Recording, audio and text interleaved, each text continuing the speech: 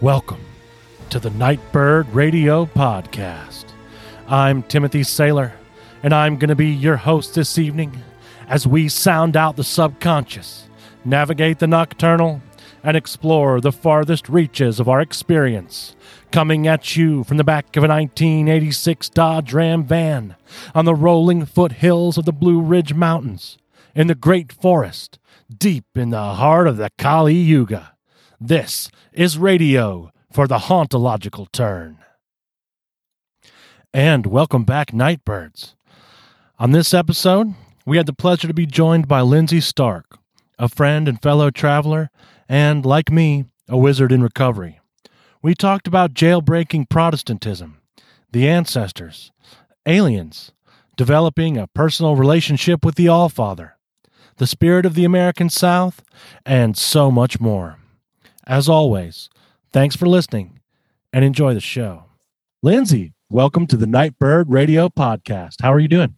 I'm fantastic. It's great to be here. It's great to have you. It's glad to have you too.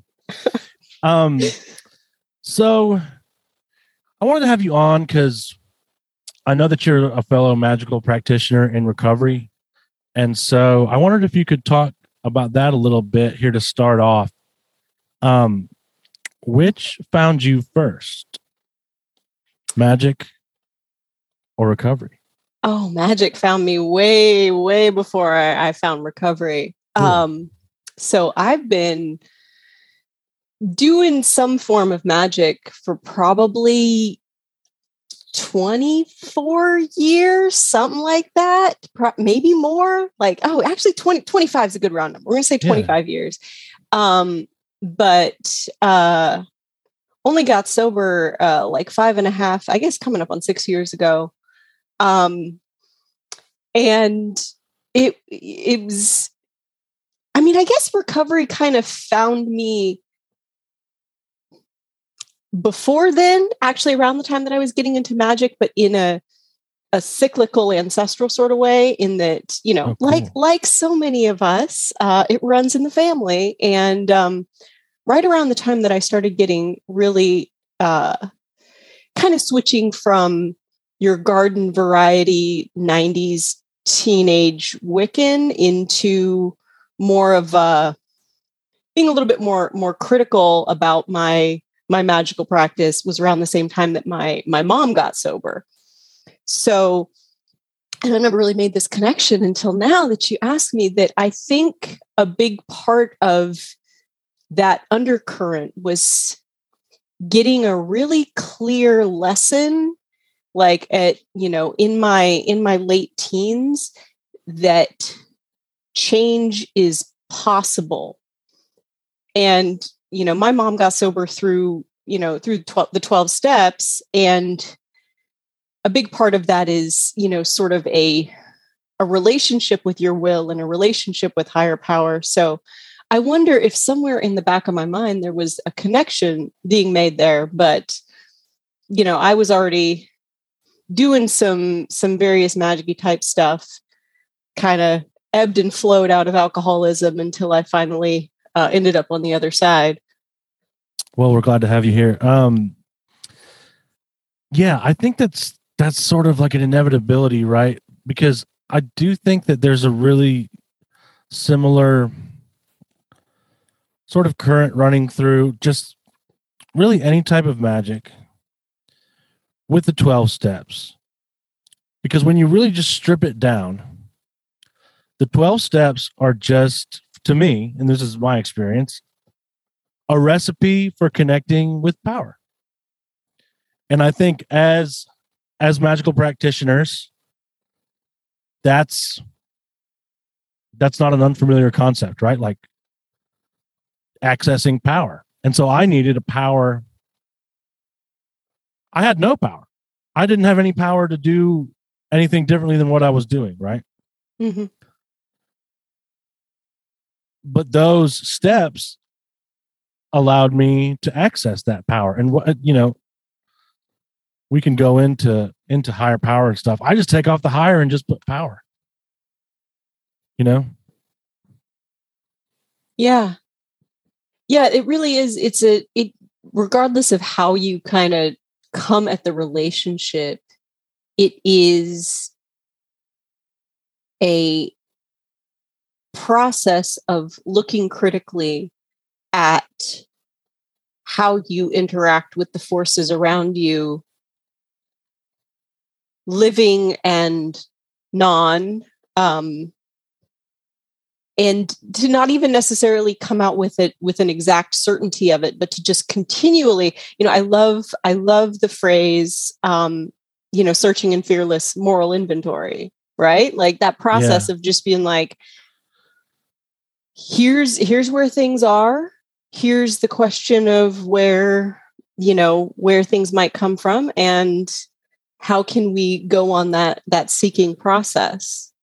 Yeah, the honesty is super important, right? Because I'm only able to change insofar as I'm able to be honest about where I am, right? So the more honest I am, the more I'm able to receive help, the more I'm able to amend my actions.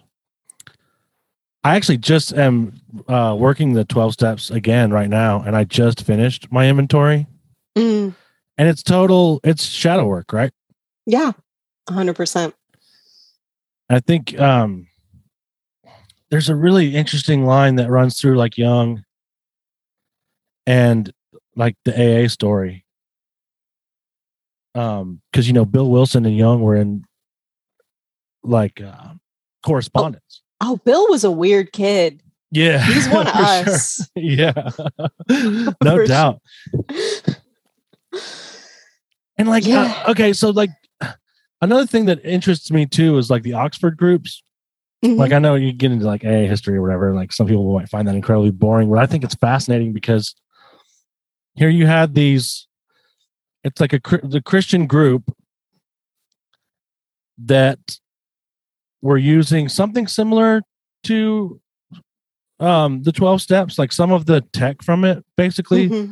And that's where it wasn't Bill, it was one of the other guys, I think, that was like had visited the Oxford groups and was like, hey, this is good stuff. We should use this. And so it does have that almost like a chaos magic flavor to it of like, all right, well, like even the big book says, and don't be open-minded about what works for religious people. It's like it's taking all this tech. So like you've got meditation, you've got confession, you've got, those are the only two I can think of, right? Prayer, yeah, right? Prayer.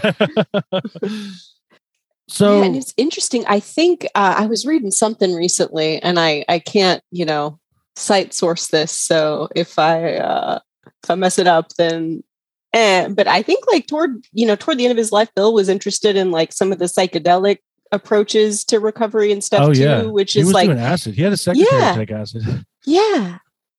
Okay. So that is, sometimes I'm just like, did I imagine this? He was turning people on. Yeah. Stuff. Yeah.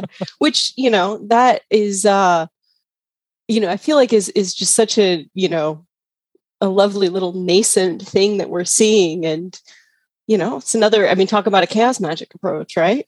I had a dream the other night, and this is, like I said, like I'm doing my inventory right now. And I had a dream the other night that I was doing like ayahuasca ceremony inventories.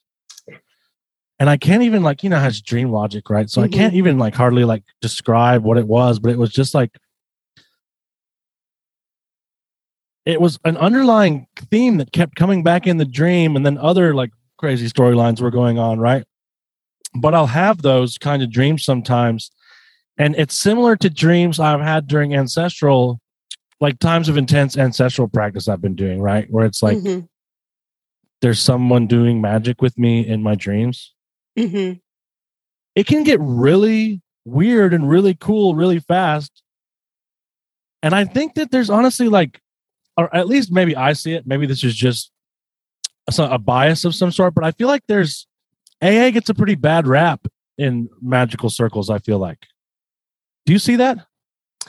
I think I don't go to the magical circles where it does, I think and maybe it's just, I've been really blessed to be, I kind of, am re-submerging pretty deep in magic again now. And the, the circles that we travel in, I think, are very, amenable to that sort of thing, much more amenable to, and I guess, I'm sort of, and maybe this is just sort of what I'm traveling in. I feel like the magical folks I talk to these days are way more clued into things like prayer and intention, and that work that aligns very much with this sort of 12-steppy mindset. Then, I'm going to etch something in a candle and call Hecate and here's my herbs. And that sort of very like rigid sense versus something where it's like the biggest spell you can do is pray to somebody. Yeah.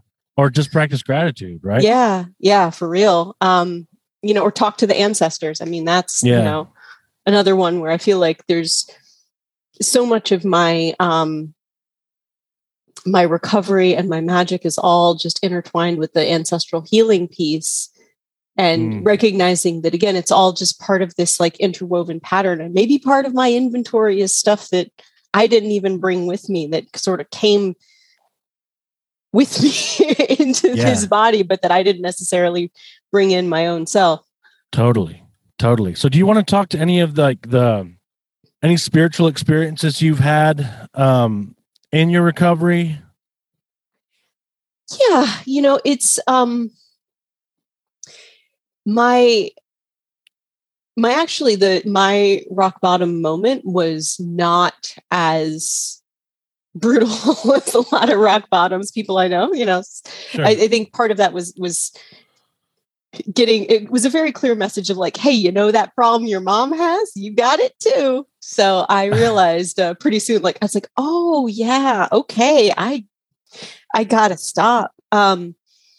So it was not necessarily a dark night of the soul moment, but, as I examined my relationship with alcohol, it was really clear that, like, for so many of us, a big part of it was like self-medicating pretty severe depressive issues that I usually talk about as melancholy. I think it's a temperament thing. And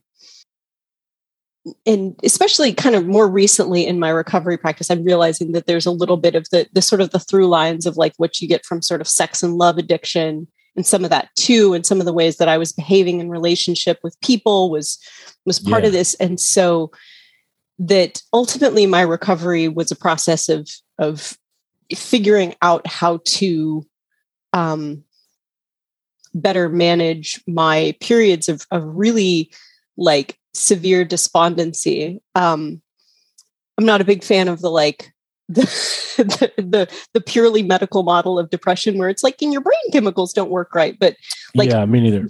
Within that reality tunnel, the talking about like what happens with the dopamine transmitter, like that's where my problem is when I'm in a deep episode, I just can't feel any pleasure or joy at anything, just complete anhedonia. And so, when you're in that space, the rat's going to push the button. So I would go find ways to push the button. So I had to figure out kind of how to process through that. And that is what has been, some of that has been ancestor work on my mother's side, which is way less fucked up than my dad's side, despite being the one that my, that the severe alcoholism comes from. I feel like the ones that were fucked up, I didn't expect to be. Oh, my dad's side's got like, that's just like pure crazy sin, versus my mom's side. It's like more sort of like personal melancholy. So, so doing some of that work and really making efforts on that side. And then the other piece, as I alluded to before we started recording, is kind of coming back to faith and prayer in a way that I had never really thought was accessible to me. Coming from a very devout Southern Baptist family where both of my parents had kind of left the church, I feel like I was like culturally Southern Been I guess for the past, 5 years or so, really re-encountering that world. And some of it has also been kind of coming in through Catholicism. I've developed a really lovely relationship with Saint Dymphna, the patron saint of the mentally ill. Awesome. She is absolutely a godsend. Haha. But just asking for grace and working through the sort of metaphors and images of grace and of redemption and of cleansing has been really helpful, and recognizing that it's a process. Like I can't do like one really big ritual and suddenly it's a continual cleaning and refining and asking for that grace from God, but also, things, other entities and spirits, beyond the God that I've sort of come to know. Yeah, it's a much bigger God, right? And it's a very populated universe for me, which is, it's like great. I can call on a lot of folks. Yeah, well, that's the great thing about kind of approaching everything from a chaos magic mindset, which has been, sort of my shtick for, like I said, sort of most of the past like 20 years or so, is like, yeah, sometimes I go at it from a Protestant, like, nope, there's one God, it's Yahweh, Christ is his son, and we're going to talk to him, and like just getting down on your knees and doing that, Protestant prayer is like what I need in that moment. And then, when I'm not in that reality tunnel, then it can be, a pagan fun fest or whatever the hell else it is that makes the most sense. I like that. Going back to what you said about it's a continuous process of calling in, I feel like that is for me now, because, and I'm sure you probably relate too, like at some point it becomes about much more than just like sobriety or like not drinking, right? And there is a grace by which that's been just like removed from my life. When you were talking about getting in those times, I mean, I'm about a little over 2 years sober, and I spent the first year of that like going hard with AA, but also doing a lot of magic too, and doing a lot of work with saints, ancestors as well. And then the second year of that, I didn't engage with the program of Alcoholics Anonymous at all. I mean, luckily it had gotten me back sort of into a place where, like you said, prayer was a part of my life again. And it's interesting because it kind of goes hand in hand with Gnosticism, with bringing some of those, being able to re-engage with some of those concepts of my Christian youth again. It's very Gnostic to me, the concept that I felt so not at home in the world that I needed some sort of portal in the form of a drug to take me to a place where I could be okay with the world. It's like the wondering of what is it even like to be comfortable. Right. I know I'll never feel 100% comfortable. So whatever it was that I was needing, in this point in the timeline, who knows? Yeah. If we were living in a hunter-gatherer animist paradise, maybe I'd feel a little bit different. But as long as we're in late stage capitalism, like there's going to be a hole. Yeah, that's a huge part of it too, right? Because we are not living right. Yeah. But I think that comes back to a disconnection with power, and that comes with, and whatever, you can call it a coincidence or you can call it intentional. It really doesn't matter to me. What matters is like the effects are there, right? We're disconnected from the reality of spirit. I was disconnected from the reality of spirit. I'd become a total atheist. I was disconnected with the reality of and the presence of the dead, but they're just gone, whatever. And dying is something dumb people do. I'm not going to do that, right? A total disconnection with the living universe, because I can't be disconnected from it, right? And I talked about this on my last episode with Chris. I can't be disconnected from it really unless I give it up. Me believing that I've been disconnected from it is essentially the same thing, right? Just like reconnecting with it is as simple as opening my eyes and seeing that I'm in it. Yeah, makes a lot of sense. There's some medicine in looking back at that person feeling so disconnected and having a little bit. It's something that I feel like I always struggle with, is having compassion for the person that I was when I was in so much pain and causing pain. But, that had a root too. That was not just completely spontaneous behavior either. Right. It was a sense of disconnection. And at times I feel like even possession. Oh, yeah. Oh, yeah. Well, that's where sometimes I wonder if the things, substances and otherwise that we find ourselves developing those attachments to, if like what we use to fill those holes, like if that in and of itself is that's a sign of the entity that is there. What is it? It's, I definitely feel sometimes that I was absolutely possessed by a spirit of despair. Yeah, me too. And that my consistent struggle is a battle against despair, and why things like, hope and prayer and grace are the solution. Yeah. And on a daily basis, reconnecting with that. Because I think I started to say this, but I went off on a tangent. But like that 24-hour thing for me, that's the space I get to play, right? And I'm not going to play outside of that. Because part of what that inventory did for me was realizing that, and my sponsor helped me with this, but that fear, it doesn't exist right now. It exists in the future. It's always about something in the future. It's some shit I'm making up. It's a total phantom. And my resentment, that lives in the past. None of it is right now. Like, I used to call my sponsor and be like, freaking the fuck out for no reason, just because I'm like about to vibrate out of my skin, right? Yeah. And he's like, dude, what's happening right now? And I'm like, I'm sitting in my house.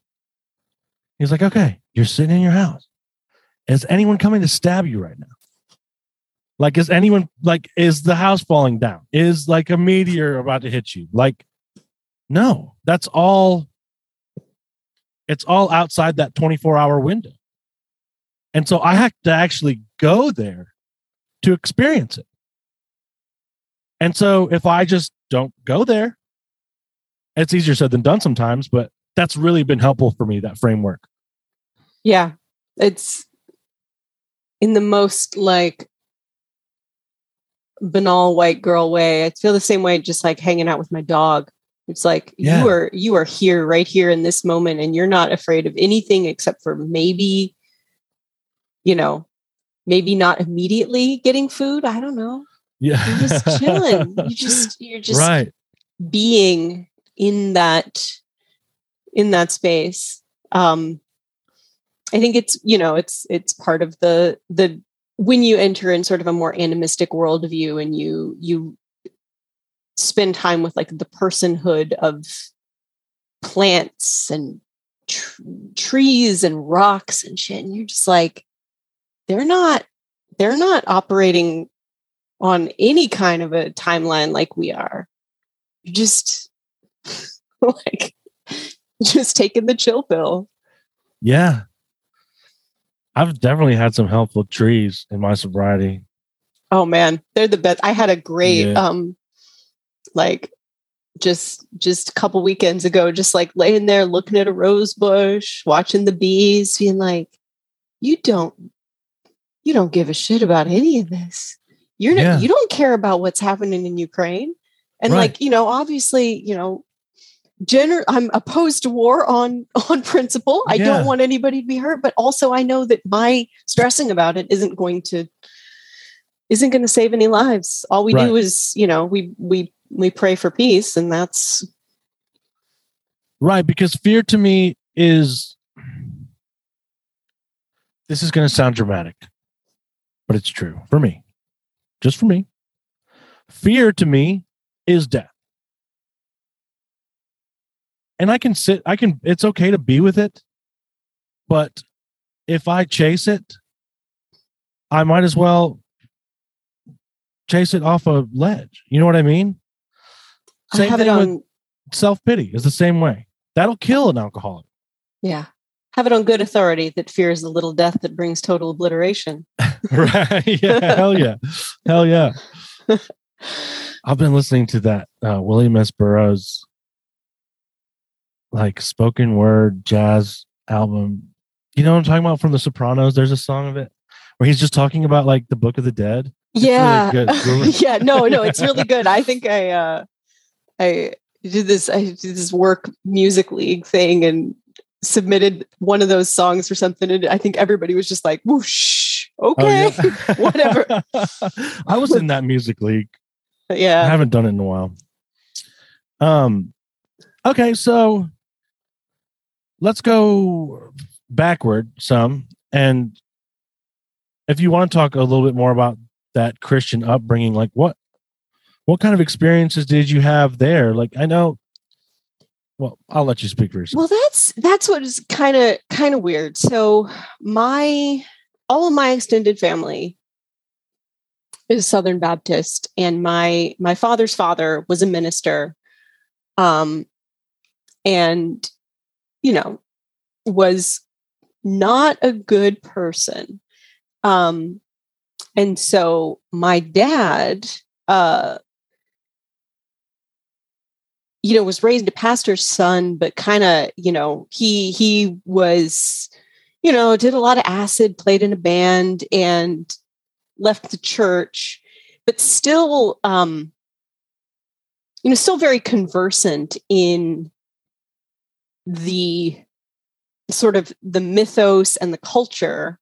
And so we were sort of raised like culturally Southern Baptist. Like, I know my Bible, I know the songs, I know the concepts. I was raised with a really strong sense of the possibility of redemption and the really kind of good stuff that comes from church. The idea that there is a sense of grace, all that stuff. So that was part of my upbringing, but we didn't go to church because my dad had a big chip on his shoulder for very obvious, and clear reasons. So, like we go to church sometimes, like right. Big family things, but it was not part of my upbringing, despite the fact that like I'd read the whole King James Bible, and it allows me to kind of come at, of course, like a lot of, I was a,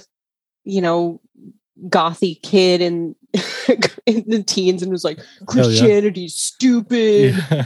This is for sheep, and like, and I then was like that for a long time. Oh yeah. Well, and then sort of developed like Catholicism, like it has some cool, like aesthetics. Right. And like they get down and shit too, right? Like they drink and stuff. Okay. Yeah. They've got, there's a lot of like, it's got some like gothy vibes. I'm into this. And and there's rituals and stuff. Yeah. Right? Yeah. And I always was really interested in religion and interested in faith and interested in magic from a pretty young age. But it felt like the last thing I would ever come back to would be, approaching Jesus. Like Mary, when you're raised Protestant, Mary feels like really transgressive, it's like, ooh, she's the goddess. And so, but actually getting down with like the lamb is kind of a mind fuck for you when you have been spending most of your life thinking like, this is absolutely not for me. This is everything that's wrong with the South, everything that's wrong with politics in our country. Like this is what's destroying, my perfect, like whatever world I want to live in. But I had a really, a shamanic reading with Kai Armand a couple years back, and he's kind of from a similar background, and said like, all I'm getting is like that you need to be on your knees, like just old school, not pretty, very dry, good old Protestant prayer. And it's not sexy. It's not fun. It's not aesthetic. I like that it's extemporaneous though. Yeah. It was. That's how it was for us. You know what I mean? We just made it up. Yeah. And so when I came in contact with these Catholic prayers, I was like, y'all say the same prayers over and over again? Which is cool in its own way, right? Because they capture all that energy. But I do like the Protestant, just like from the heart, kind of like wrestling. Yeah. It's so authentic that it's terrifying. Yeah. And, I had been sort of messing around with saying the rosary. And again, that feels super meditative and different. And that's not the world I came from. Obviously, I could say in Our Father because there's the, Johnny Mathis Christmas song, right? But like, but it feels so different. And so it does kind of force you to do some of that questioning. We talked to you, do some of that moral inventory, talk to God about what's going on and what do you need. And I went back and like reread the Gospels, a couple years ago. And that is revolutionary and so, it's very like tried to be like, oh, Jesus was a brown socialist, but like Jesus was a brown socialist. Like he was saying stuff that is incredibly transgressive and stuff that will still get you killed. Yeah. You say it loud enough, And it's very to try to kind of jailbreak that relationship and come back to it has been really interesting, and something that I've been kind of particularly interested in untangling is, like all good Baptists, like I wasn't baptized at birth because, you do a believer's baptism, which means I never got baptized. So I'm, walking around in the world, like living my sin. Well, I really like cleansing baths as like a thing. Yeah, totally. So now that's a big part of my practice is just a regular sort of self-baptism. I like it. You throw a little bit of salt, a little bit of Psalm 23, and you got yourself a sin stew going. Like you get all clean. It's great. The Sethian Gnostics, they baptized like as much as you want. Just keep getting like, let's just do it every day. Yeah. They did astral flight type baptisms where they would go and journey into the upper realms of heaven and be baptized by angels in each like level. Pretty cool stuff. That's rad. Yeah, you can read. I think it's Zostrianos, and then there's the Gospel of the Egyptians. It's good stuff. I'm real bad. I have a big Nag Hammadi that I've like sort of thumbed through, but haven't really I haven't dug as deeply into the Gnostics as I feel like I should have for somebody who's really wanting to go back and jailbreak Jesus Christ. The Gnostic Gospels I would really recommend. Like the Gospel of Thomas is amazing because it's just sayings of Jesus. Mm-hmm. Really good stuff. A lot of stuff that's been really useful to me in my sobriety. He talks about, things like hermetic stuff too, like making the outer like the inner and the inner like the outer. And just a very esoteric kind of vibe to it. It's cool. It's a different side of Jesus. Obviously, because yes, it's a B-side. We're not putting this. We're not putting this in the greatest hits. Right. This was wild. I took a ancient Christianity class in college, a million years ago, and just understanding like the way that it all got compiled. You're just like, this is the inspired word of God, but this is 100% the work of like some accountants and some project managers. Like, right. Like it's interesting, right? Because you can see it happen with anything, but yeah, it totally just becomes propaganda at one point. And like they edit out like all the women.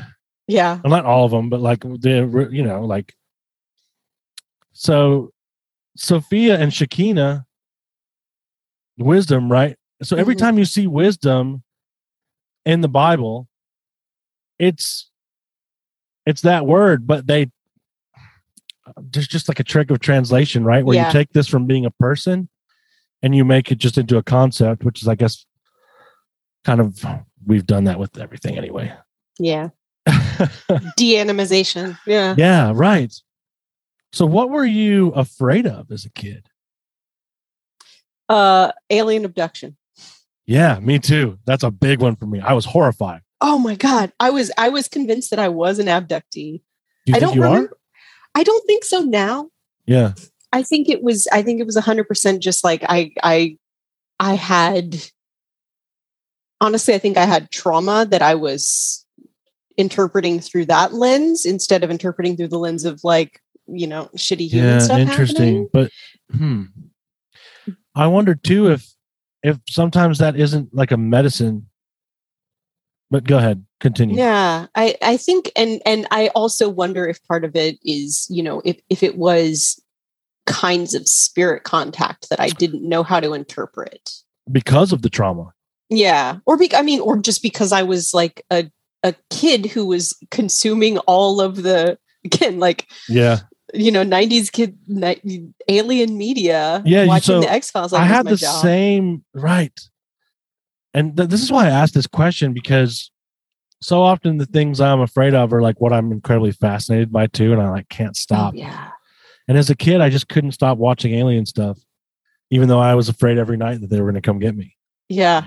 Oh man, same. And God, bless my parents who would rent me the same like UFO video from the Blockbuster Video or whatever, and let me watch it, and then have me stay up all night. Like, but they're coming for me. Like, couple of saints, putting up with that every weekend. Yeah, going through it willingly. Yeah. So so what's your relationship to that now? So yeah, how do you feel now about aliens? Now I'm pretty solidly in the like valet Keel camp of like, yeah, me too. It's a phenomenon, you know, control system kind of stuff. And now I don't have the same fear of it, because I can see it as whatever, you know, whatever people are reporting is a real experience, but I don't know that it's necessarily happening in the physical or purely in the physical, or but it's still imminent. Yeah, and but it seems like there's a little bit more. I don't know that I was necessarily like super clued into the like sort of intruders narrative at the time, but the idea that like, no, there are these beings and they're coming and they want to mess with your body and you don't have any control over it. That is, I mean, that's really, really terrifying in a way where it's like, there is knowing that this is part of something that's bigger, knowing about kind of how it ties into tales of the Fae, how it ties into, you know, the sorts of things that people report on in different kinds of shamanic experiences with or without the aid of plant medicines. Like, whatever this is, it's something way bigger than like, these guys want to get my eggs. Like, they're right. And it feels like it's more part of a story versus just a crime, basically. Right. Yeah, totally. But that's the part of it that interests me, is looking at sort of like the Whitley Strieber side of it, where it's like, yeah, okay, so I had this experience and it was horrifying, but then it started giving him gifts. Yeah. You know, like psychic abilities, heightened awareness, you know, et cetera, access to, for lack of a better word, technology that wasn't before that experience available, right? That's the same thing. Like, I mean, I didn't have any sort of spiritual, okay, maybe not. I had some, but I didn't really have anything major until I had a near-death experience. And then it was like the floodgates were opened. And I wonder if it's not kind of like that too. I mean, like you said, it's a shamanic thing where it's like, yeah, okay, I have this incredibly horrifying experience that I don't understand, that even for maybe years, it still is unfolding and working on me, because I had that near-death experience and I still nothing clicked for me. I still continued to use and hurt people and etc. But it did eventually unfold into fruition. Like those seeds bore fruit. And so, like a fruit tree is going to take a while to bear fruit. Yeah.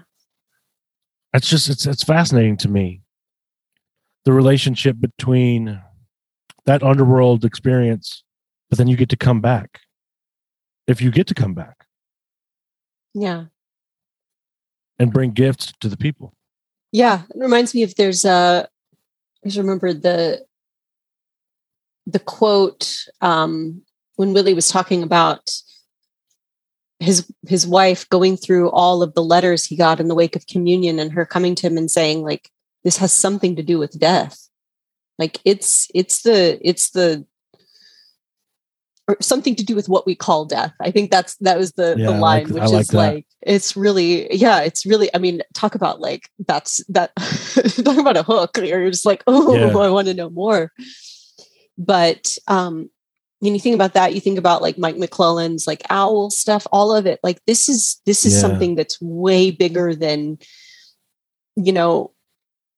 space creatures and flying like like nuts and bolts saucers. There's something that is so much more, so much bigger. And that doesn't necessarily, I think I'm still at the place where like, I wouldn't want to go, I'm not going to go out and like do the, summon the UFO thing that, I can't remember that, that particular like spiel of things.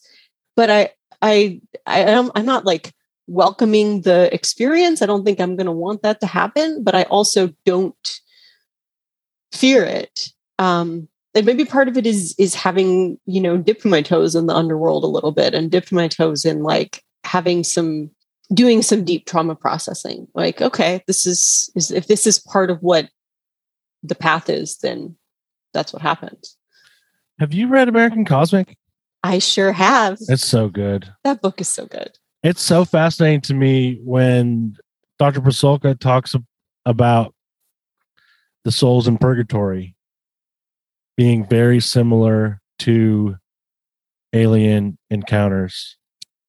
And just the fact that that's like just a doctrine. And so I hate to say, everything is the same, but there is, I can't help but go to the ballet thing about like the phenomenon wearing masks. Mm-hmm. And it's like, okay, this is just like a doctrine of the church, but that doctrine allowed this phenomenon to enter into their awareness, maybe. Like it gave them a reality tunnel to experience it in a way that they could understand. Yeah. It's, ultimately like it's the naming of something sometimes can allow you to perceive it, right? Like totally. If you don't have the words or the ways to understand something, it becomes sort of an amorphous thing versus like you have an interpretation that you can put on an experience. Right. Which is, I think, go ahead. That's alien abduction, right? Is like once that narrative became well known, then when people would have these surreal experiences, they could put that label on it. Yeah. I wanted to talk about intention, son, because I know that you're involved in that. Yes. I've been going to a weekly Power of 8 intention group for coming up on 2 years, but missing, maybe a week here, a week there, but that being my most like solid social commitment on my calendar. And it's really, it's life-changing in so many ways. I mean, when you see like a miracle happen, I like a lot of folks who, I'm sure there's some people in the magic space who experience no doubt of like, what if I'm just a crazy person and all of this is fake? Right. Like you get a lot of good evidence for whatever it is, there's something, when you see just these crazy miracles happening. But then also it's just like, it's really nice to have a group of friends who you get together and like it have a really like positive thing that you do. But the incredible change you experience in dedicating time out of your schedule to like think nice things for other people, it's a very similar sort of change to what you get with like gratitude work, because you are separating yourself from that self-focus. Right. And a big part of my recovery process has been just trying to be, to generally just take a more like pro-redemption, I guess, recovery process, magic process, faith process, whatever, all of it together is like to take a super redemptive attitude toward everyone, try to give everyone the benefit of the doubt, trying to just assume good intentions with everyone, which I think in our current like cancel happy culture is a really transgressive thing to do. Yeah. It's really, it creates a massive change in your life when you spend time focused on good things for others.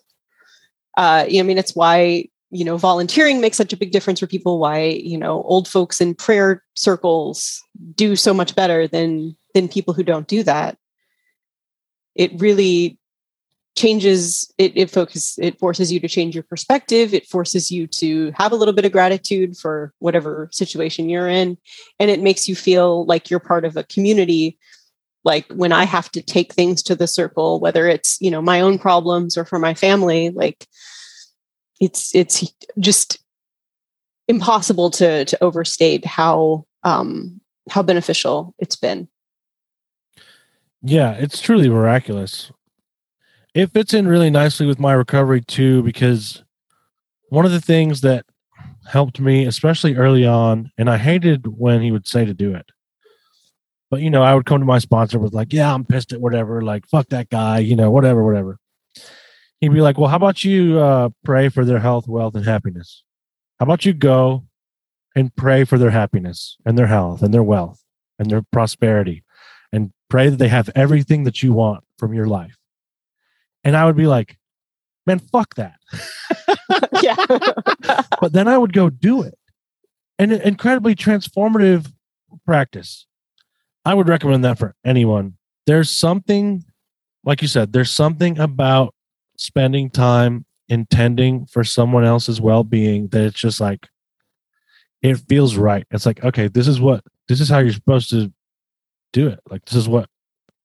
And, I always liked praying for people. That's one of the reasons I liked going to church, was I liked that feeling of, where two or more gather in my name, there I am, you can feel it.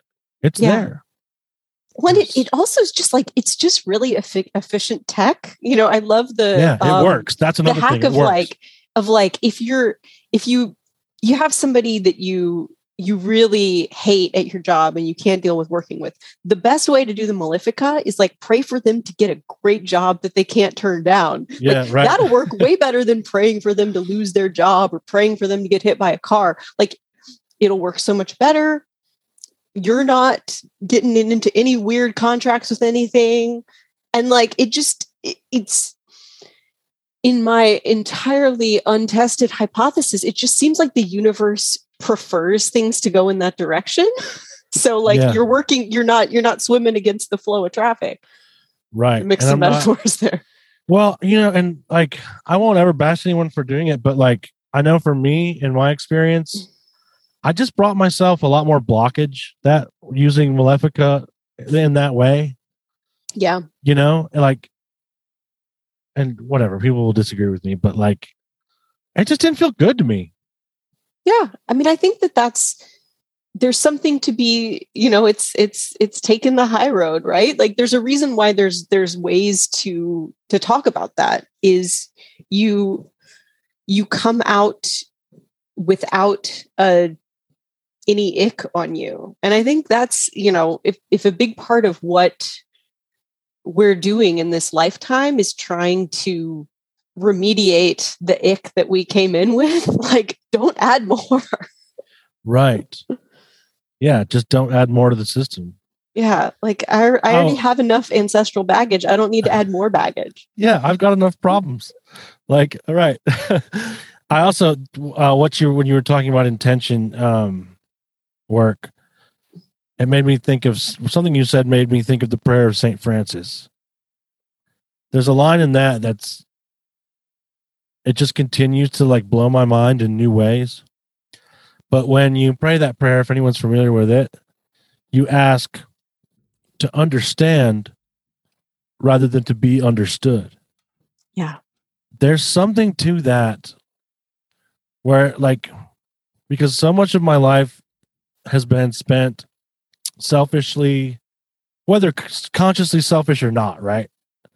Being upset that I wasn't understood. They don't understand me. They don't get me. I'm just misunderstood, but when I'm able to put myself in that place of trying to understand someone else first, it changes the relationship completely. Yeah. And maybe that's why it's transgressive, because, maybe it's beneficial to some people that we don't do that. I don't know. Yeah, I think so. Yeah, that prayer is a killer. Highly. It's so good. 13 out of 10 stars to anyone looking for a prayer to add to their repertoire that will just like your whole mind skyrocket. Yeah. And he's got a great story too, and just a total. Oh, it was such a such a Chad. Such a Chad. Yeah. Hell yeah. I wanted to talk a little bit about intuition too, both as a magical practitioner and as someone in recovery, because that's an overlap. Mm-hmm. And it's part of ancestor work too, is clear. And the prayer of St. Francis sort of leads into it as well, where you ask to be a channel or to be an instrument. Yeah. It fits with intention as well, because when anyone that's not familiar with the power of 8 intention, when you're intending the statement, you really are sort of like trying to focus on letting the universe do it through you. Yeah. Rather than me trying to do it myself. Yeah. Otherwise you're going to feel beat up the next day. Yeah. Burn out. And I've done it on accident before doing Reiki. Which is just an interesting side note. But I also find it to be laced throughout the big book, the idea of using the intuition, reconnecting with the will, the proper use of the will, mm-hmm. Being skyrocketed into the 4th dimension, I think it says somewhere, on the high road, walking hand in hand with the spirit of the universe. Could you talk about your experience with that? I think I actually have for whatever reason, I don't have the native sense of it. Like I really have to fight for it and struggle for it. Somebody who I'll drop out a journey really quick and easy. I have a really hard time remaining in that space. And, to go back to kind of what we were talking about with disconnection, I think that's part of the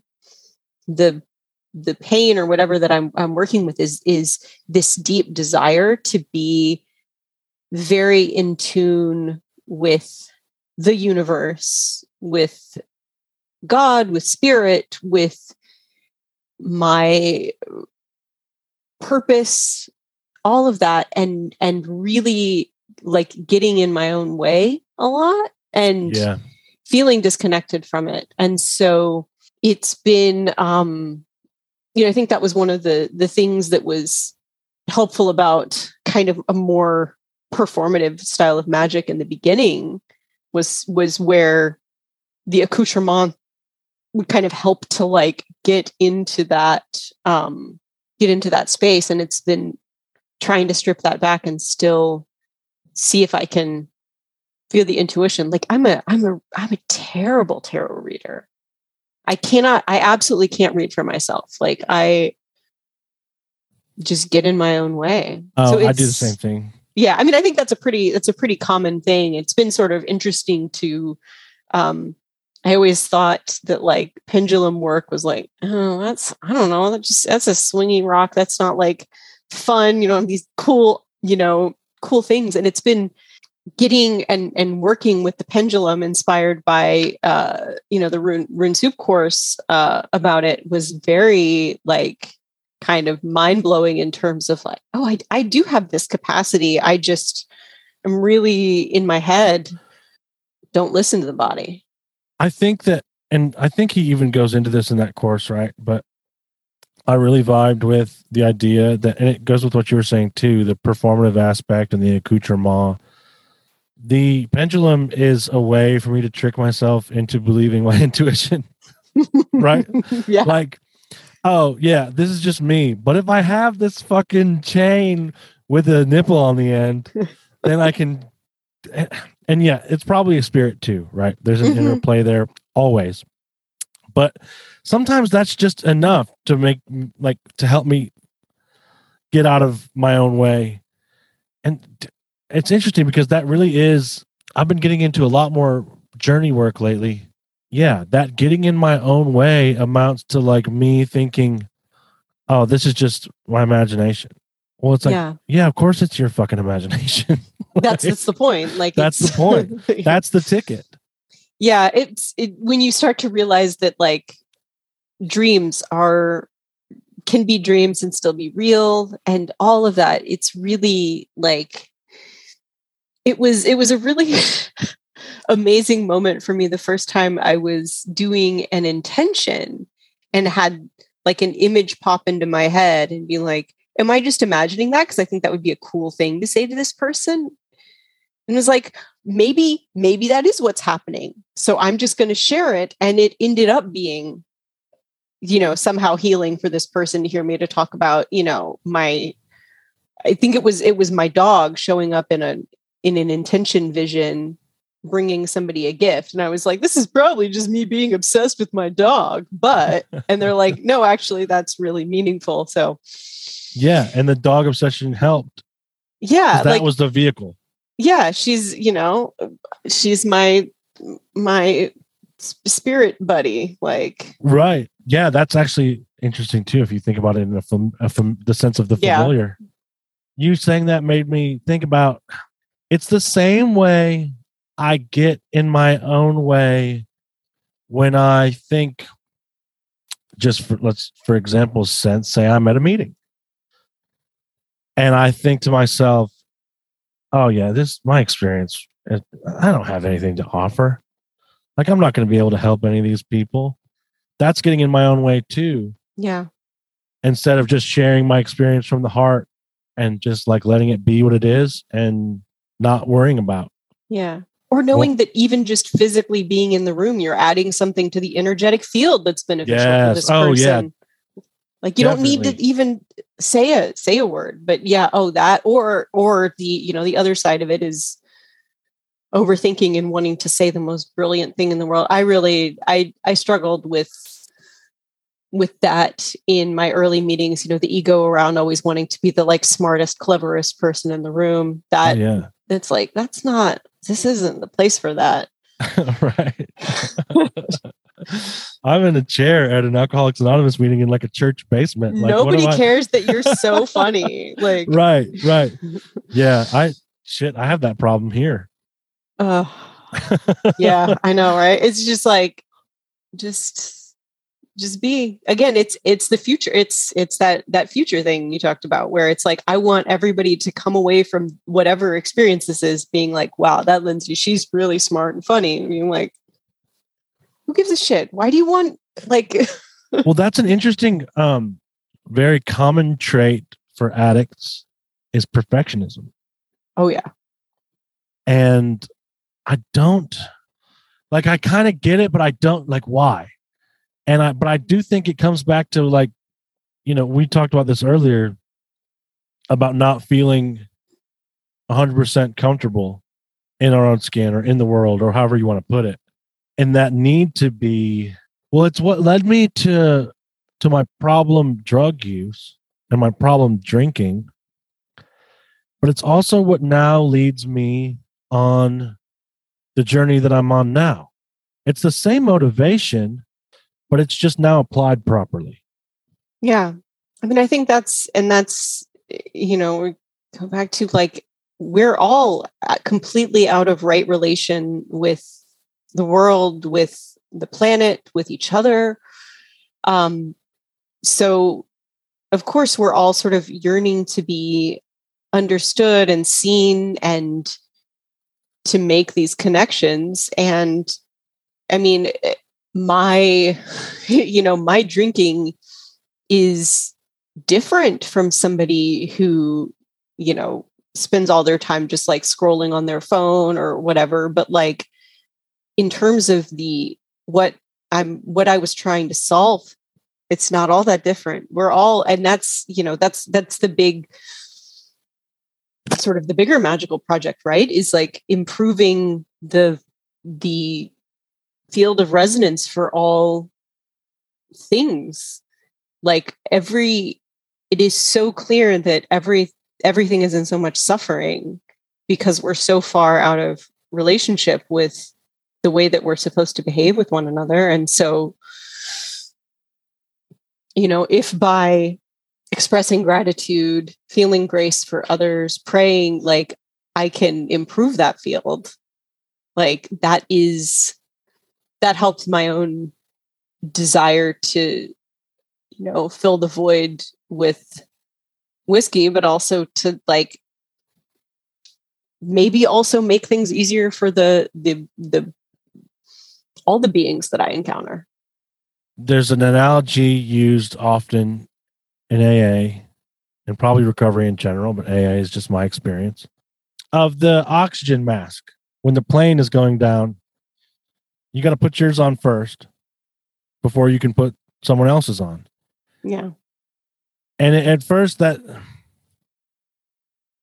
like, well, why is that the metaphor? But it really is a great one because I think it, like for me to be truly in right relation with all the beings and with the greater field is to be myself, my true self, and to be who I came here to be and to remember who I am.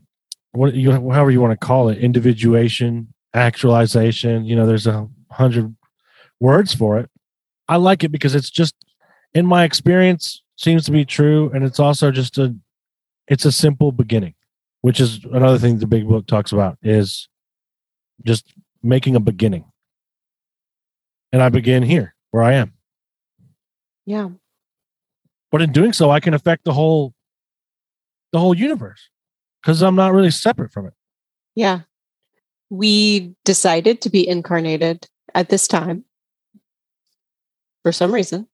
So I'm whatever, as much as I like, so much of my self-perception is like, you're an asshole, you hurt the people that you love, all of that. And like, we all somewhere else decided to be in this together. So that doesn't excuse the bad behaviors. And I still am, working on those amends, but like, it's all part of that same process. And the unfolding of, there's the line in the Desiderata, right? Like there's no doubt that the universe is unfolding as it should. Like, I don't know better than the grand designs that are unfolding all of this. Yeah. I can either rail against it or I can just flow with it. Yeah. And I didn't used to be able to flow with it. As hard as I wanted to, or as hard as I tried, I just couldn't do that. Yeah. I mean, it's difficult. And I think there's part of the, the kind of talking about kind of the transgressive nature of things, like so much of the messaging, if you're like weird, alt, whatever, is like to be angry, to fight, to be, oh, I'm so punk rock and like, fuck the system. And yeah, I mean, I'm still like definitely opposed to war, capitalist extraction, all of that, but also recognize that flowing with it in, again, it's the Malefica, right? Like we're going to catch more flies with honey than with vinegar if we work to improve the field versus if we work to destroy what's there. Well, I just can't do much from a place of resentment. No. So like I can still say fuck the system, but I'm not going to fucking like drive myself to an early grave because they suck. Yeah, right? Like it doesn't make me more authentic or more punk rock or whatever to be really depressed all the time. Right. And angry and despairing. You know, I think it's the, you know, all these themes that we've been talking about all kind of tie together, and like you can't let yourself be colonized by the demon of despair. And forgiveness is the truest act of revolution that you can do right now, I would say. Is forgiveness. Talking like Christ, man. That's I'll get you killed. Again, it is a wild and strange medicine. And I think to look at the amount of disjointedness and suffering in the world and to respond to it with that open heart is the most revolutionary thing you can do. It's incredibly transformative, and I would argue that it does also have that field effect of affecting the wider field when because I do think that we co-create reality.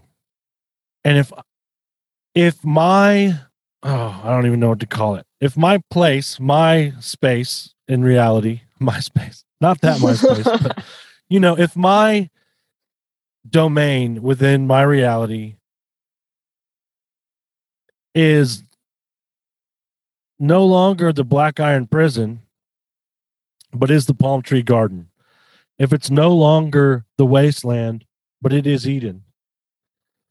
That's completely in the eye of the beholder. That's a total perspective, gratitude thing. And so like, yeah, the Gnostic in me, the firebrand in me, the anarchist in me, yes, wants to be like fucking burn it down, right? But like it almost is, it's going to sound so cliche, but the best way for me to do that is by transforming my life. And I do that through just wearing a different pair of glasses. That's really like all it takes. I mean, that makes it sound so simple, and it's like, right, it's an everyday process. Yeah. But it's really just that simple. It's not necessarily easy, but it's simple. Yeah. The burning it down is a step in a process that also requires you to do a lot of work afterward, versus if you decided to just start with composting what's there and improving the soil little by little. I feel like the so many like permaculture metaphors for how to approach reality. Like we look at it as a system, not something that you need to pull things out or fix, but how you can work with the flow of it. There's this really interesting thing that happens when you start learning about like no-till agriculture. It's like you don't actually want to dig up the soil. What you want to do is start putting things on top of it to rot, and that will make things healthier, way better than tilling it and disrupting everything that's there. Like that is such a powerful metaphor for how to operate. You know, you go and look at a lawn that's like just obviously over extracted. Like you don't dig it up, you build on top of it. You know, knowing that you and I have a somewhat similar physical part of the world origin story, how do you feel like that ties into your relationship with the spirit world and magic, being from the South? Oh, yeah. It's interesting. The city of Atlanta is like fucking alive. It's so... It is the greenest place, like the greenest city I've ever been in, you know? Yeah. It's just full of plants. And so in springtime, you can feel it. You can feel the energy in the air. And so when it was actually the first time I lived in Atlanta proper, when I was starting to get into this stuff, I was having a lot of crazy synchronicity and interactions with place. I was walking everywhere. So I was doing a lot of like wayfinding and finding cool stuff and cool parts of the city and really just getting to know the city, you know? And it's got its own flavor. So a lot of like the like, because I like to do my own flavor of stuff. And like more so, I'll work with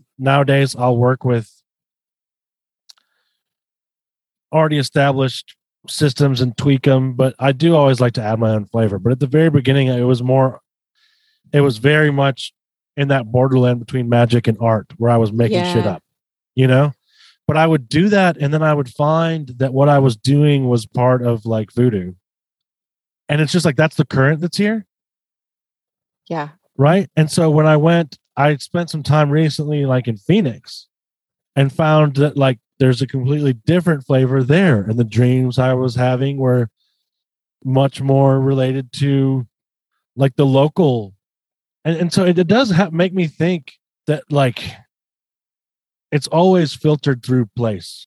Yeah. Like whatever you're encountering is filtered through place in some way. And maybe that's not a great metaphor.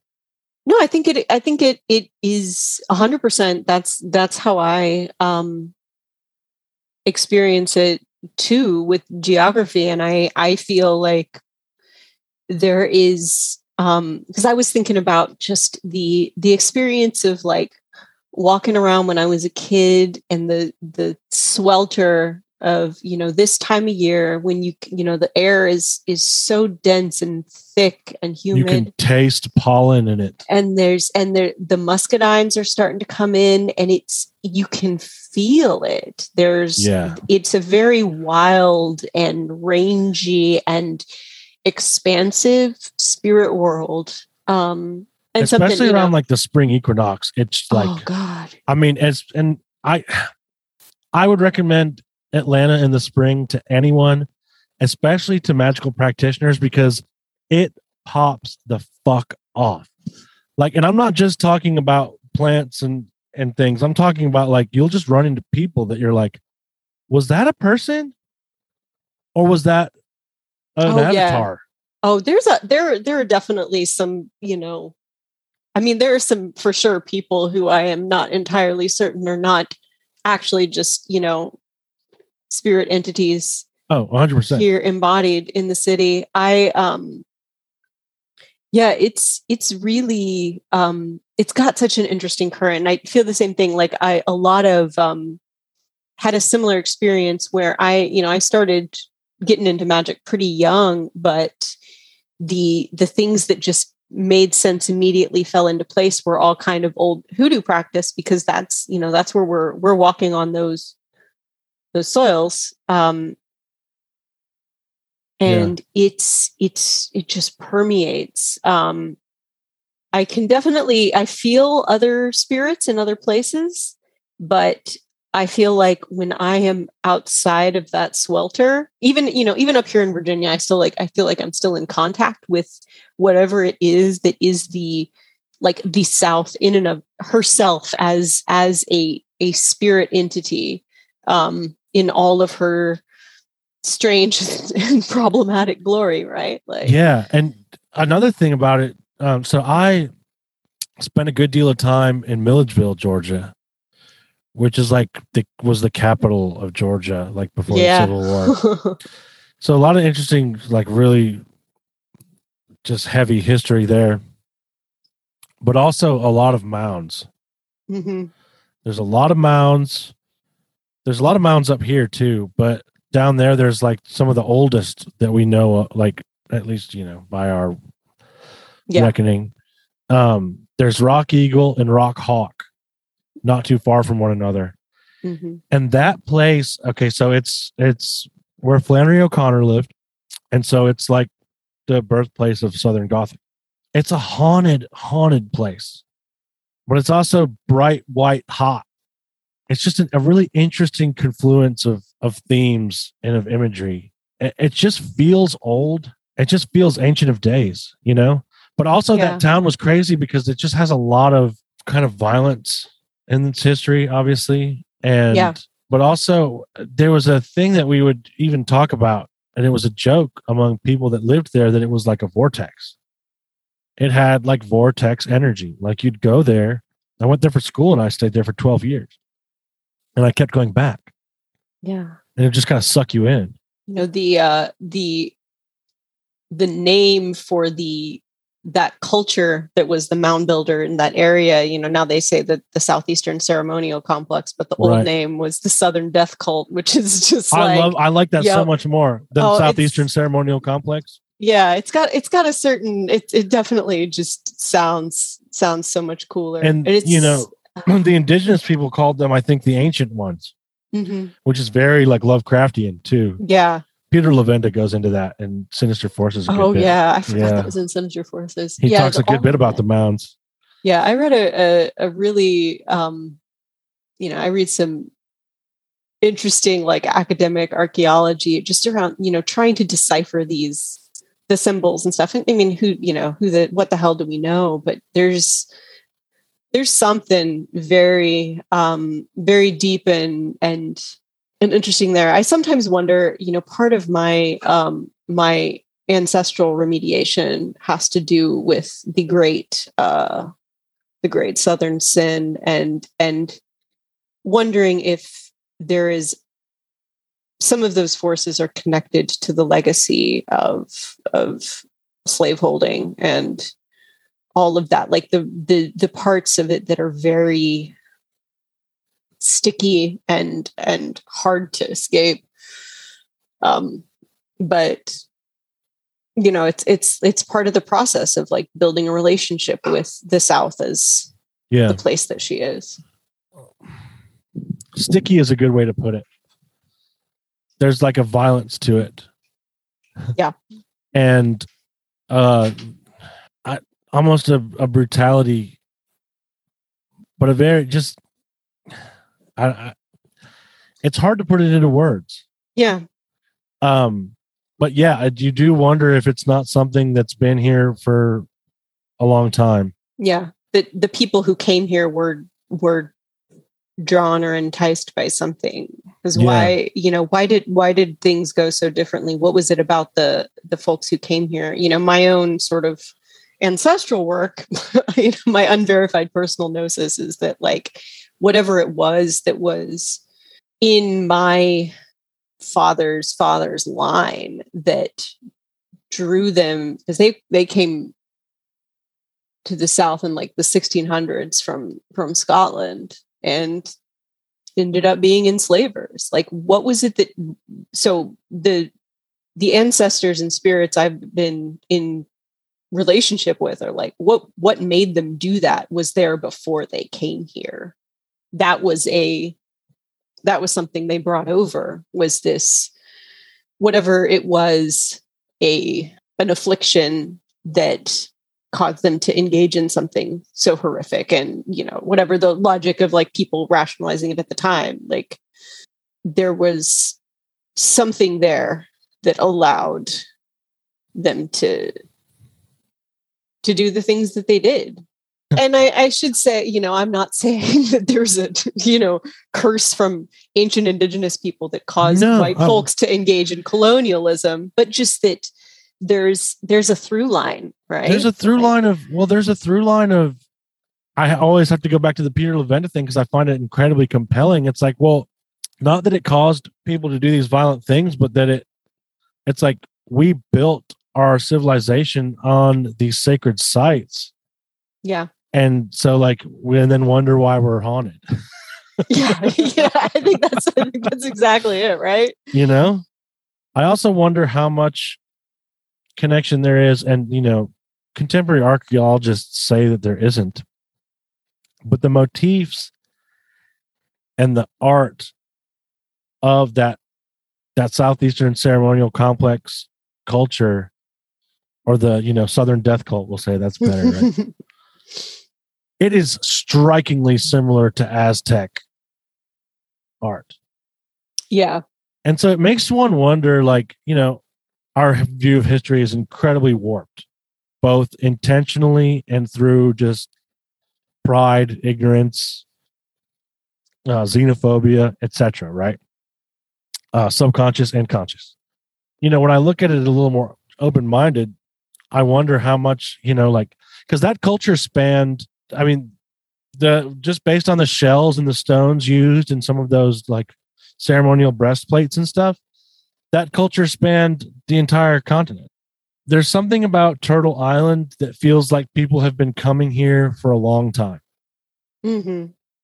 And that it's always been sort of like, yeah, we call it the melting pot, but it seems like it always has been a place where cultures kind of intertwined and intermingled and stuff. It's just fascinating.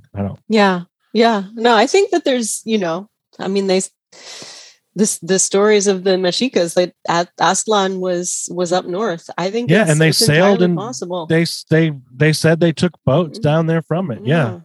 And that they were in a highly stratified society, and they had kind of like, they were going to shuck the yoke of their masters. And it turns out that society was highly stratified. It's just interesting to look into. And yeah, I don't know. I could speculate about it endlessly. Yeah.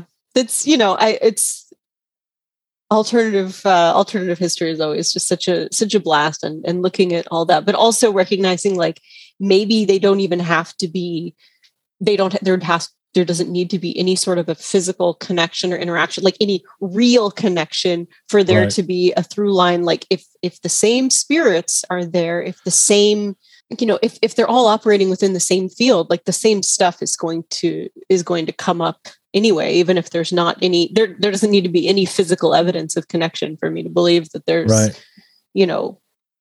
there's something underneath the surface.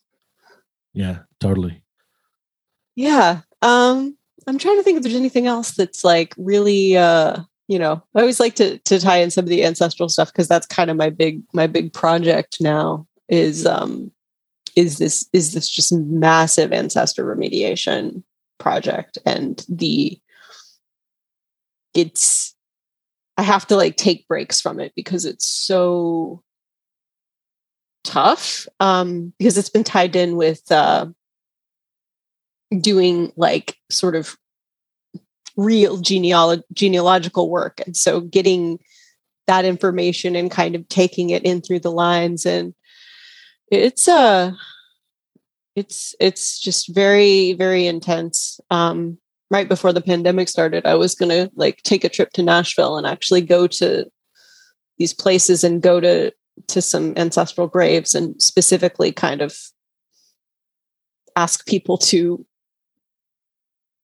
connect with me so I could clear their what they were guilty of. That experience is like coming with the Christ energy. Yes, it benefits them, but it's incredibly rewarding for oneself too. Yeah. Well, and I mean, there's a twisted gratitude component, right? Like if my ancestors hadn't enslaved people, maybe my life wouldn't be as comfortable as it is now. Not that I'm living in like the lap of luxury, but could be a damn sight worse. Well, you don't even know if you'd be here, honestly. Yeah. If things have been different, who knows? Exactly. So it's, it's funny when it became really clear once I started doing this work. It was like, oh, this is what you're here for. It's your job to clean this big old mess up. And it's all dudes. It's all like these men. And then I have this, this wild, I have this autoimmune condition that's highly genetically tied to that dad's line. And it's just really clear that it's like popped up as like, here's a manifestation of your curse.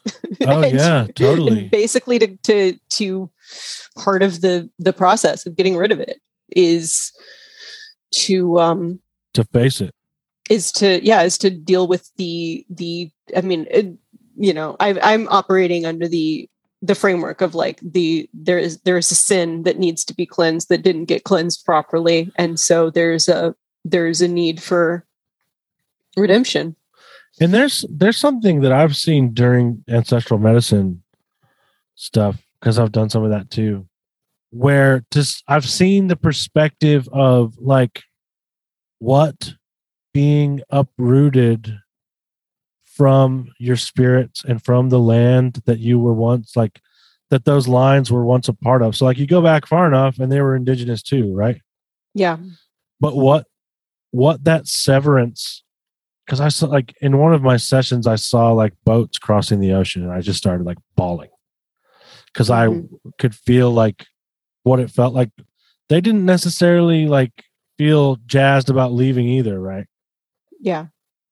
And it's just this imperialism pushing people around and disconnecting people, and those people that get hurt by that hurt other people, and they push, and it's just this, it's like a self-perpetuating cycle. Yeah. And that's why I think it's such cool work and such important work to not do that. Yeah. And even better to actively, engage in, like you said, cleaning up some of that, which is interesting too, because it kind of does go back to the inventory of like cleaning up your side of the street. Yeah. It's like an ancestral inventory. Yeah. That's how I'm kind of, I'm assuming that a lot of what I am bringing to the table is stuff that like I said, is not necessarily stuff that I originated. But if part of the reason why I'm here as somebody who has a calling in this arena is to do this, then like that's my purpose, I guess. To just invite your ancestors or your spirits in, like when you're doing chores that you know that they would vibe with. Oh, I do it when I'm working out too. Yeah. Oh, when I work, I just go pure Mars. It's real. Oh, it's real. Yeah. Like I'll like. Oh, which is weird. So my Odin thing, this whole spiel, basically I had to like consciously separate because he was like, he's hot and heavy. He was like, hey, we're gonna, like, it was just too much blood. And he's bloody. And so Odin was my primary spirit relation for like years, and it was very boozy and very bloody. And it wasn't until I went to an ancestral medicine workshop and there was a northern shaman there who said, he does that to all the cute young girls. Tell him you need a break. It's okay. It's not gonna ruin anything. You're not gonna be cursed. You just have to tell him like you need a break and you're gonna come back when you're ready. Yeah, that's interesting. And specifically that like he will just drink the blood out of the cute girls who get in with him too early. And so I did that. And basically like every once in a while I'll see like, it'll be like two crows that are just like staring at me. Or I love when I get a series of like 3 cars at night that all just have one headlight. And you're just like, oh yeah, I see you. You. Definitely the one headlight. I'm going to come back. So that's crazy that we both are Odin people, because did you know my story with that at all? I seem to remember you made a pact with him in jail. So when I overdosed, and had my near-death experience, he is who I saw. I was in the woods and he was there. Yeah. And then so I started working with him and I was giving him blood, and like it was too intense for me too, and I had to step back. But then I feel like he would pop in when he needed to give a quest or something. You know what I mean? Mm-hmm. But now I give him extra sets when I'm working out. And I feel like it's totally remediated his energy. And now he's like, because very much ancestral for me. That's really, because like both sides of my family are like German, Norwegian. Yeah. I think the other interesting, around the same time that all this happened, I found out that the Stark that we always thought was like Germanic is actually Scottish. And granted, with the way that the Vikings kind of did Northern Europe, it doesn't necessarily mean anything, but it's kind of just like it all kind of got separated. My favorite is when I'm repping, like doing real heavy squats, I'll just do the barbarous names from the Mars planetary prayer. That's fucking rad. That's awesome. Yes. Yeah. That's cool.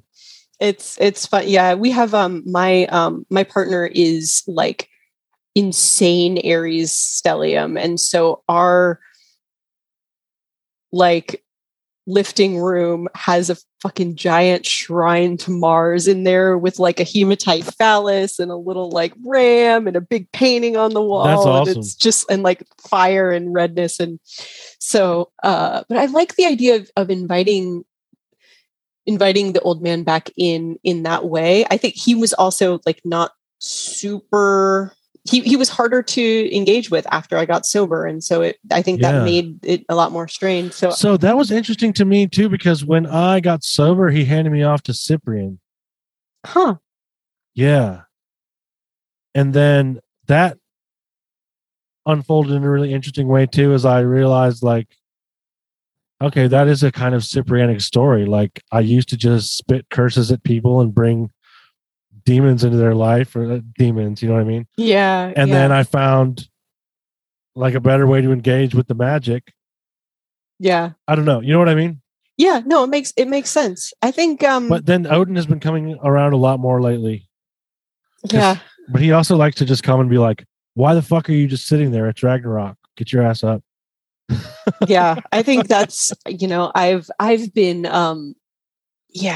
been, I've needed a lot of like rose and heart shit that's very like, that's so much harder for me to engage with than the blood and the, because he and the fire. Like, he pushed me like, and that's so, it's just cool to hear someone else say it too, because it's like, it's real, but it really is just gives you goosebumps to hear it. But he is all right. He's all about like, we're doing this now. You're just going to face it into the shit. Because he pushed me deeper into addiction in a way to, but in the end, he actually brought me out of it that way. He like made me face up to all that shit. Yeah. Like, you're going to jail now. You're doing all this now. Okay, now this isn't useful anymore. I don't know. That's really interesting. Yeah, I mean, that seems like that's kind of his way of doing things, right? Is like, it doesn't really matter what's happening to your physical body as long as you're, I mean, you get suspended from the tree. That's part of the process. But that's, sometimes you're just like, dude, I am still a physical human at this point. And like, that's rough, dude. It's rough. But I have that energy, I feel like too, because I'm just very much that way. And so it fits for me. Yeah. Yeah. Well, I think that's my problem, is that I'm very much that way. And I am, for where I am in my life right now, I need like the counterbalance. I can't say everything because he is like that too. Yeah. I know. Yeah. But I know. Since then like, yeah. So how you were saying like it's difficult for you to journey? Have you tried ecstatic journey? Because I will be like, I now journey while I'm running on the elliptical, since I can close my eyes. Like, I'm sure it'd be better in fucking nature or whatever, but whatever. And it's 100% different. And it's almost that ecstatic side, right? If I can get there somewhere, like, it's not so much that it has to be the booze and the drugs. Well, and that's what the running does for me. You know what I mean? Like that endorphin pump. Yeah. So, the kink scenes. That's what. That's the ecstatic journeying, getting intense impact. Just like, and I feel like that's a remediation for it, right? Yeah. Like doing it in a way that's not even necessarily controlled, but it is, right? And it's yeah. I mean, it's controlled, but like,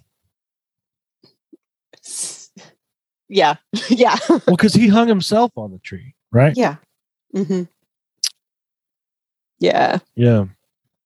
That's good shit. That's interesting. That makes a lot more sense to know. Yeah. I don't know. That's fascinating stuff. Yeah, I was real close to having like a Valknut tattoo, all that stuff, and that would have been hard to take back. Well, yeah, because you also do have to really like sit with that. Yeah, part of it too, right? Like, there are a lot of people that follow that dude that I'm not cool with. Yeah, well, that part too. But also just the like insert spear here sign that you're putting on yourself, where I was like very invested in like, I'm not going to live very long. And this was part of it. And so that sort of conscious separation is also like, maybe I'm not, I mean, I have like most of my friends that I've known for like back from when I was drinking all call me a Valkyrie. It's like, it's like, it was such a big part of this consciousness, and having to untangle that is very rough. It's there's a lot of delicate work. Yep. God. Yeah. Like, delicate in the sense of like untangling strands, right? Like, yeah. But I think it's that was a rad little bonus. Yeah, no doubt. That's awesome. Yeah. Hell yeah. Oh, dude. All right. Good talking. You should come back on sometime. Hell yeah. I would love to do one like live from Wizard Camp. Yeah, I want to do that. So that's why I want to. Okay. So my goal is to, and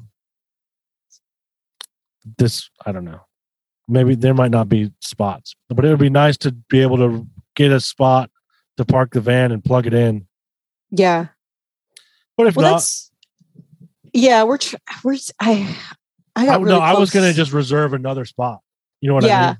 Yeah, I know they're kind of far away, but actually, it's kind of nice to have, like, if you had another spot. I was real close to just like driving out to, because I haven't been to the campsite, because it was sort of a last choice. It was tough to get. Yeah. Everything is so booked. I had the same issue last year, but it wasn't as crazy as it was this year. In Austin, all the campsites were too. I think everyone's just trying to go camping because they've been fucking cooped up for 2 years. Yeah. They feel like people who are still like, oh, I don't want to be in a hotel, but this is safe. Yeah. And also just being outside is nice. Like, yeah. All right. Well, I should probably go because it's late and I'm do your thing. I'm about to go to sleep too. Yeah. I also can't wait to turn the fan on in here. I bet. Oh shit, dude. But that's what we do. Hell yeah. Well, it was great talking to you, and I hope you have a great rest of your night. Well, take it easy. You do the same. Bye-bye. Wow. I didn't know before I asked her to come on that Odin was a patron of Lindsay's for so long. That's just another cool example of the web of connections that we begin to find laced throughout our lives when we follow this path. Do you have stories of things that don't fit into our society's prevalent ontological dogmas? Do you experience weird shit? Seek it out? Revel in it? Then visit us at nightbirdpodcast.com. Navigate to the page entitled Share Your Story and drop me a line. I'd love to talk to you on the show and hear your stories. But I gotta fly. Thanks for listening. Until next time the night unites us.